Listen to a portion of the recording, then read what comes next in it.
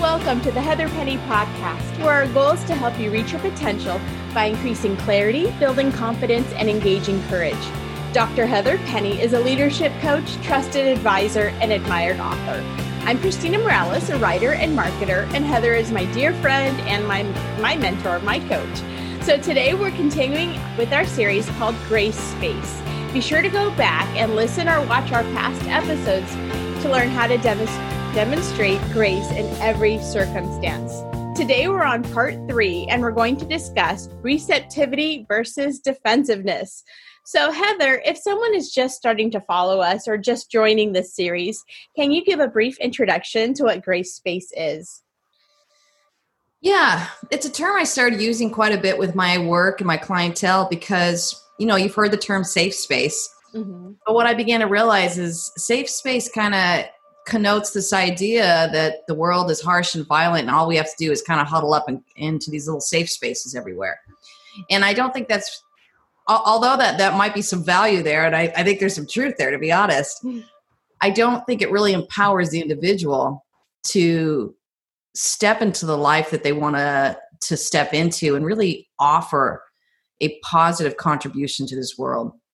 And so Grace Space, I feel like, is this next level that says we don't have to go around creating safe spaces as much as I think a higher level is going around and creating grace spaces. Mm-hmm. And in this idea of grace, I'm using the word, kind of the basic definition of it is to be considerate, to be thoughtful, to respect one another's positioning, and to kind of invite people into an open dialogue and the sense of, I care about you and I know you care about me, and I think we can find a bridge together.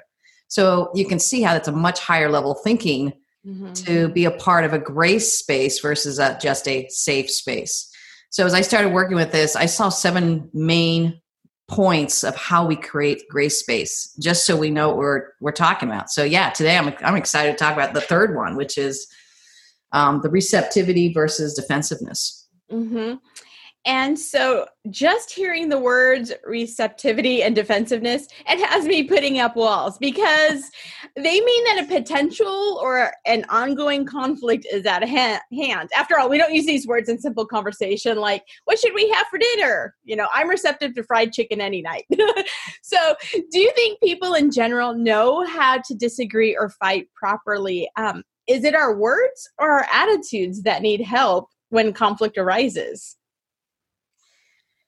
Well, I'm sorry, Christina. You got me thinking about fried chicken now. I was like, ooh, do you have a good recipe? Yeah, that's how my mind works. So hang on, I'm catching up. You lost me at fried chicken. See, we're receptive to fried chicken. Exactly. Yeah. That's that last part of the question after the fried chicken. So do you think people in general know how to disagree or fight properly? I mean, that determines whether we're receptive or whether we're defensive. Is it our words or our attitudes that cause these responses? Okay, yeah, I see what you're saying. I think there's this basic core belief that you can take into this world, and this is something I've seen in my kids as a parenting. You can actually believe that the world is against you or the world is interested in you. Mm-hmm. And you can see that if you go into the world kind of positioning for yourself for who's going to get me next or who's against me next, it creates a very defensive posturing.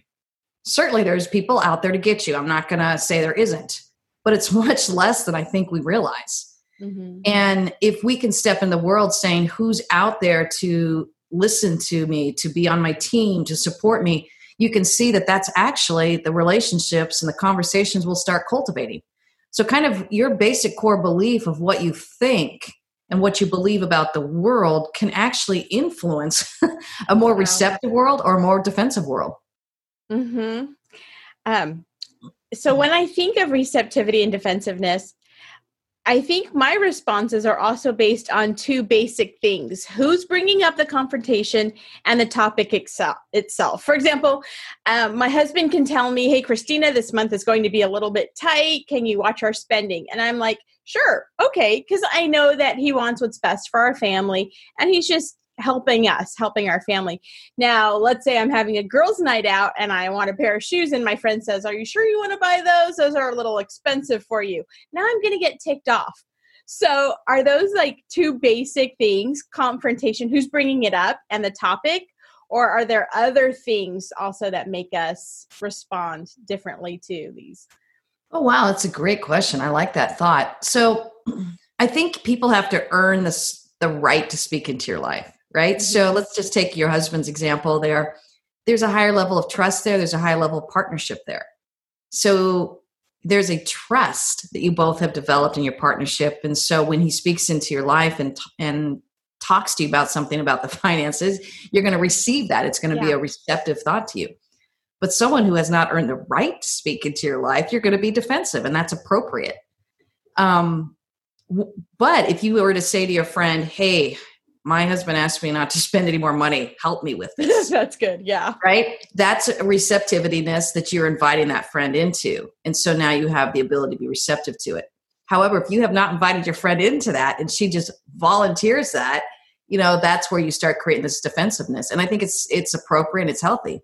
So when we talk about these gray spaces, I don't want to say that receptivity is good, defensiveness is bad. It's just that if you want to grow more of gray space, you're growing a receptivity and relationships that are helping you be more of a receptive person versus a defensive one. So let's go back to your friend. Mm-hmm. If she were to recognize that she's putting you on the defense, then that would be a healthy relationship. But if she doesn't recognize that and doesn't care and thinks she has the right or entitled to say these things, you want to take some steps back because there's a lack of respect or trust there and it hasn't been earned. Mm-hmm. So then the receptivity and the receptiveness of her comments aren't going to be welcome. Mm-hmm. Does that help? Yeah, actually, another thing came up this morning and it was making me think about it. So my husband said, hey, can you strip the beds, our kids' beds, and then I'll wash the sheets and make them? And I'm like, got totally defensive saying, I'm working, you have today off. And I had to step back and think, why am I so ticked off? All he said was, can you strip the beds and I'll do the rest? But it was because of it's my own issue of insecurity, because all this time I'm like, I'm working. But for so long, I was just a blogger. And people said, oh, you got paid for that? You get paid to do that? Or what do you do at home? You're just raising your kids. Because I would be a stay-at-home mom. And then at night, I would work. And so I was invalidated for so long that when he said, hey, will you strip the beds? I'm like, well, wait a minute. This is my work day. And so that was my issue of defensiveness.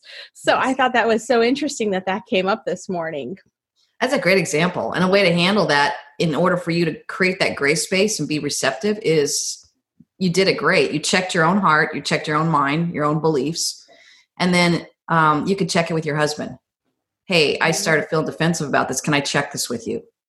Mm-hmm. And he can, knowing your husband, and I'm even thinking about my husband. Yeah. These poor guys, they get our baggage sometimes because we're like, what? Don't confuse me for being a stay-at-home mom when I'm trying to actually run a company here. But our learning how to kind of check that and own some of these false beliefs or these lack of validation or affirmation and not putting it on him is a really important way to do a receptive gray space. Does that make sense? Mm-hmm. Mm-hmm. And I must have had a busy morning because I was on Facebook before this call, and and it's like the election, things are unknown right now as we're recording this. And someone wrote, no matter what happens, Jesus is king. And then another person wrote, how dare you say that? That's horrible because you're invalidating the experiences of people who are hurt by this administration. And then a third person piped in and said, I don't think that's what they meant. They just meant God's in control. We can't put our trust in man. So it's so interesting how some people are receptive, some are defensive, and we're all looking through a different filter. So I don't even know the person who wrote Jesus is king, but it depends on our experiences with religion, with politics, right, and all of that, and whether we've been hurt or not. And so how do we work in this world that's very defensive? Yeah, it's so true. And let's just get a couple things straight here. Social media, one-sided conversation. And then having a one-sided conversation about two really loaded areas of religion and politics. Right? No idea, everybody. Can I just say that for the record? Can we stop talking about these loaded topics on a one-sided social media platform? Right. So let's agree on that. But I see what you're saying. Why waste your time and emotional energy to step into a defensive space when you could engage a receptive space? If I saw that, I would just keep scrolling past it because I'm only interested in participating in receptive conversations. And clearly I'm going to be attacked or confronted or challenged at times in life. And so when it comes at me, I'll deal with it, but I'm not going to volunteer for it. That's what I'm kind of confused about watching our world going, why are you so committed to these defensive conversations when you actually could be about a receptive conversation? Mm-hmm. So stop raising your hand in the front row, so to speak, saying, pick me. I want to have a conflict with you. That's the silliest thing I think I'm seeing with our humanity right now. Mm-hmm. Why don't we just ignore these things and go join the conversations that are happening out there that are beautiful and amazing and inspiring us to move humanity forward? They're all over the place. But part of being a person who's committed to this grace space and specifically receptivity is kind of just being very selective about the conversations you're joining. Mm-hmm. I don't join any conversations and volunteer for them, especially if it's one-sided on social media. And people will come at me on social media. Why would I engage with it? I have no interest in that. I have no interest in engaging with someone who wants to put me on the defense. Mm-hmm. So my whole standard with the way I show up as a human being in our society and our world and the relationships is, if you want to be receptive to a conversation, I'm there. Mm-hmm. I don't care what you believe. It really doesn't matter to me. I'm interested. And if you're interested in what I have to believe, it's going to be an awesome conversation. But if you're only interested in declaring your point of view and you have zero interest in my point of view, it's not a conversation. And I think that's what the world is confused, and social media has not helped it because they have kept us in our silos and that they've kept us in these defensive postures, which is not realistic. It's not a realistic conversation. It's not a realistic or authentic relationship. Mm-hmm. It's a lot of ridiculousness that's keeping us kind of thwarted as human beings. Mm-hmm. And I think that's what's hard to watch is we've let go of some of our humanity and remembering that it doesn't matter what we believe. We all have some common universal connections. Things like everybody believes in the need for love. Mm-hmm. I mean, that's a basic thing. You can always find a common place to connect with somebody regardless of some of these loaded topics. And the fact that we've gotten so defensive about it, it's stopped the conversation. So all it is that people living in this defensive space. So the antithesis of grace space would be like a shame space. Shame on you for thinking that. Mm-hmm. Actually, I was thinking that like the opposite of grace space would be shame game, So we were talking about like your worksheet, it says grace is the quality or state of being considerate or thoughtful, courteous, goodwill, or a willingness to be fair and honest. And so it seems like the opposite would be shaming, to put yourself first and to say what's best for me and not consider the other person. And so like, if it seems like if you live by this definition, it should eliminate the second half of this topic, defensiveness. If we lived in grace, we wouldn't have to be defensive because we wouldn't feel like somebody's attacking us. So how can we bring more grace into our workspaces and our homes? How do we model this? Well, I'm sorry that I just have to back up a second. That's an awesome connection you just made. Yeah. And it's fun that we're both on the same page with it. Yeah. It's probably why we're such great friends. Yes. Because there's this awareness that we don't want to be a part of the shame space. Uh-huh. And I think then to follow up with your question of how do we participate in it, it's exactly that. The clarity of this is a shame relationship or a shame conversation, and this is a grace relationship or grace conversation. That simple awareness allows you to be very selective. Mm-hmm. I'm just not interested in joining any conversation that says, shame on you for thinking this way. Shame on you for believing this. Why in the world would I put myself through it? It's emotionally antagonistic and harassing. Mm-hmm. Worse, why would we do that to each other? So there's not this boundary for this clarity to say, I want to be a part of a grace conversation. So what happens is, because we don't have this clarity on a grace conversation and there's people going around shaming, what do? We become defensive. We join that shaming conversation, and then we actually start doing it ourselves because we think that's what it means to have conflict. And I want to say we can have conflict in a space of grace. Mm-hmm. We can be open and honoring what each other is thinking, their historical context for why they believe what they believe. We can do better at stepping into that. And I think a lot of people just begin to react to the shame. And so that conversation grows. The moment people realize their power to stop a shame conversation by simply not joining it and literally turning around, whether it's social media or actually face-to-face in the workplace or in your neighborhood or wherever it is, you become known for someone that doesn't like the shame conversations and actually only participates in the grace conversations. Mm-hmm. And you begin to develop a language. I'll say things like, yeah, I'm not interested in having that conversation. Mm-hmm. If I'm actually directly confronted with it, I'm like, I don't see how that's helpful. I don't see how that's solution oriented.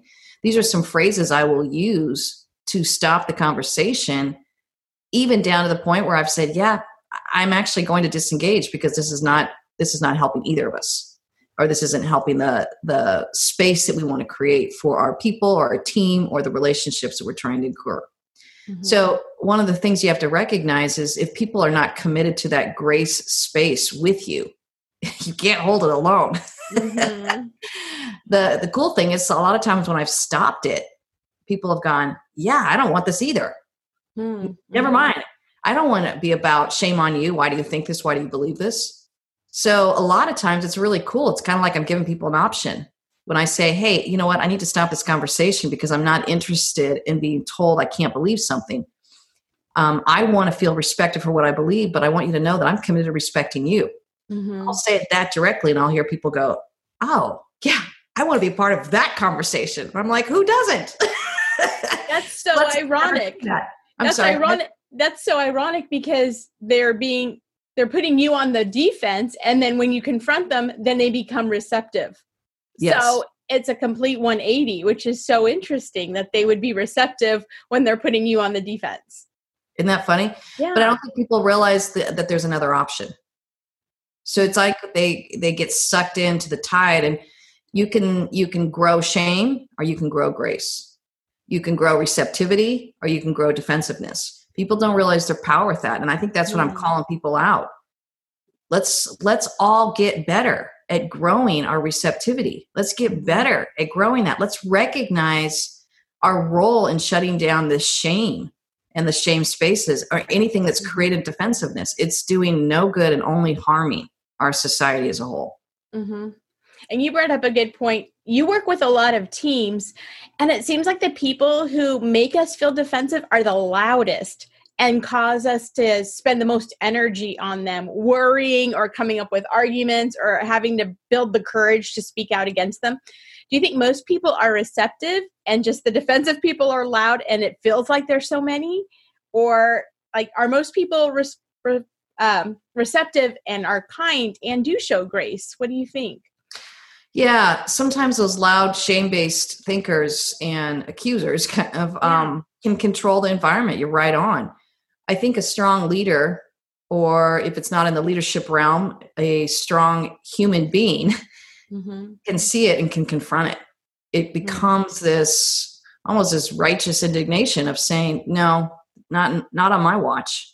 You don't get to do that to my team. You don't get to do that to me. Mm-hmm. And I think that's, if I ever feel, quote, defensive, that's kind of why I'm saying, yeah, let's not put them in the good or bad category. Mm-hmm. But if I ever get defensive, it's defensive for my people, my team, my family, anyone who wants to shame my kids, who they want to shame my husband, my friends, my beliefs. Well, no, I'm not going to sit there and be receptive. I'm going to say, we're done.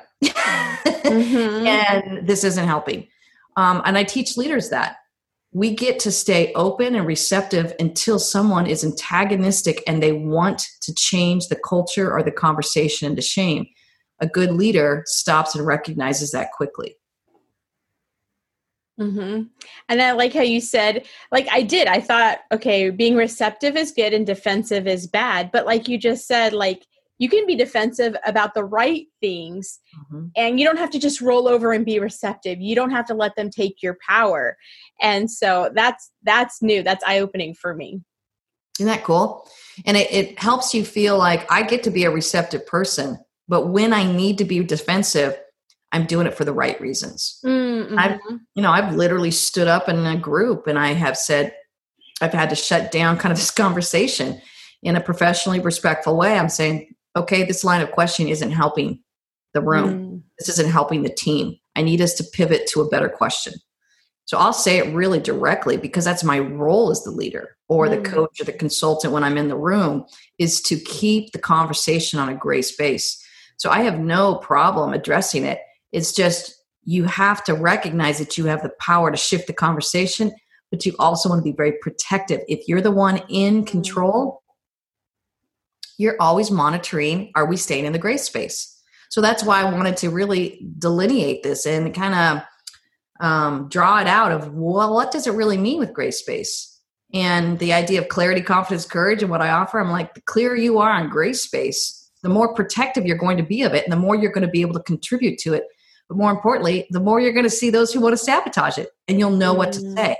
You know, when I'm in a room and I see an individual, especially when I'm in my coaching world and I'm working with teams and I see an individual who wants to sabotage the grace, I'm going to stand up and I'm going to handle it because the team needs me to do that as a leader. And they're aching for someone to create a grace space. They don't realize it, but they want to be able to say what they want to think. And I don't want an emotional bully in the room saying, you're not allowed to think that, because what happens, the whole room just goes quiet and they get intimidated by one person. Because nobody likes to feel the shame. So, and the cool thing too is, you know, I really have compassion for some of these individuals who are spouting shame, because what does it mean? They've been given shame. So if they're willing to see it, I love working with them. And I will work with them really carefully. And I'll say, listen, your leadership presence and voice is destructive in this room. Are you interested in a better way? Because you have the power to do something different. And it's really cool when someone says, yes, but I don't even know what that is. I said, don't worry, we'll figure it out together and I'll show you another way. So I'm committed to that. And that, again, goes back to receptivity. I'm receptive to anyone who's receptive. But if they say, no, I don't want what you have to offer, I want to live in this shame space and that's all I want to offer, well, you can see that that's not going to work for me or for the team and frankly for themselves. They just don't realize it yet. Do you think most of the people who are shaming others, do they realize what they're doing, or is this just them spewing out whatever comes to mind? Do they know that they're hurting others? I would say, honestly, let's throw them a bone. I think most of them don't realize it. I think most of them just were treated that way. So my job as a leader is to offer them a better way. As a friend in my personal world, it's to say, hey, have you thought about offering it this way? If we have a high trust level, they're thanking me for it. And I've had friends do it for me. You know, they'll call me out in some ways and I go, wow, thank you for taking the time to tell me, because I care what you think and I'm a better person because you spent the time to just let me know that, hey, this didn't feel good. So I think how we stay receptive to those people around us that are committed to grace is how we grow. But we don't want to be receptive to those who are committed to a shame-based. You know, we want to be more defensive. So going back to, there's a time to be defensive, except if we live only in that defensiveness, we create a shame-based culture and a shame-based conversation. And it seems like when people are shaming others, it's to build themselves up. It's their own insecurity and they don't have their own clarity. So it goes back to your 3 C's also, where they're unhealthy. And so we need to show them grace because, like you said, they've been shamed, they're broken, and that's why they act the way they do. Yes. And by showing them grace, then, I mean, you're living it out. That's perfect. Yeah. In reality, we've all done it. We've all shamed. We've all participated on the other side of the coin that we shouldn't be doing, you know? And I think, again, you're giving yourself grace to grow. You want to give other people grace to grow. So that's all the time we have for today. What? We're done already? I can't believe it. I know. Thank you. This has been eye-opening. As always, I always go, I always have an aha moment. Oh, I didn't think of it that way. Oh, defensiveness.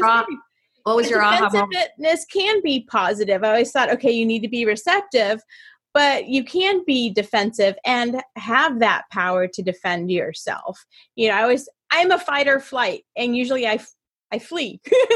And so you're teaching me how to fight and stand up for myself and say, no, that's not okay. Because usually I just run away and cower in the corner and go, okay, you can't hurt me anymore. I'm not going to call you. I'm not going to be a part of it. But it's like, then they're going to keep doing it and they're not going to see anything wrong. And so it's okay to stand up for yourself and to say, no, that's not okay. You can't treat people like that. Oh, that's great. That's a great aha moment. And honestly, one word comes to my mind: boundaries. Yeah. That's what helps you stay in that space. Defensiveness done in a healthy way is good boundaries. Yeah. And it's hard because I'm such a people pleaser. So it's like, you don't have to please everybody. I know. It's been my journey too, Christina. Yeah, this is going to be a long journey. Okay, this is podcast number 19 out of 384. Yeah, put a note down there about boundaries. All right, we're going to need a lot more podcasts. So join us next time when we address the next topic in Grace Space: constructive language versus destructive language. Please subscribe to the Heather Penny Podcast, and for questions, comments, and resources, visit heatherpenny.com. Remember, to live your best life, you have to live intentionally. Have a great day, and we can't wait for you to join us next week. Thanks, Heather. You're welcome. Take care, everyone.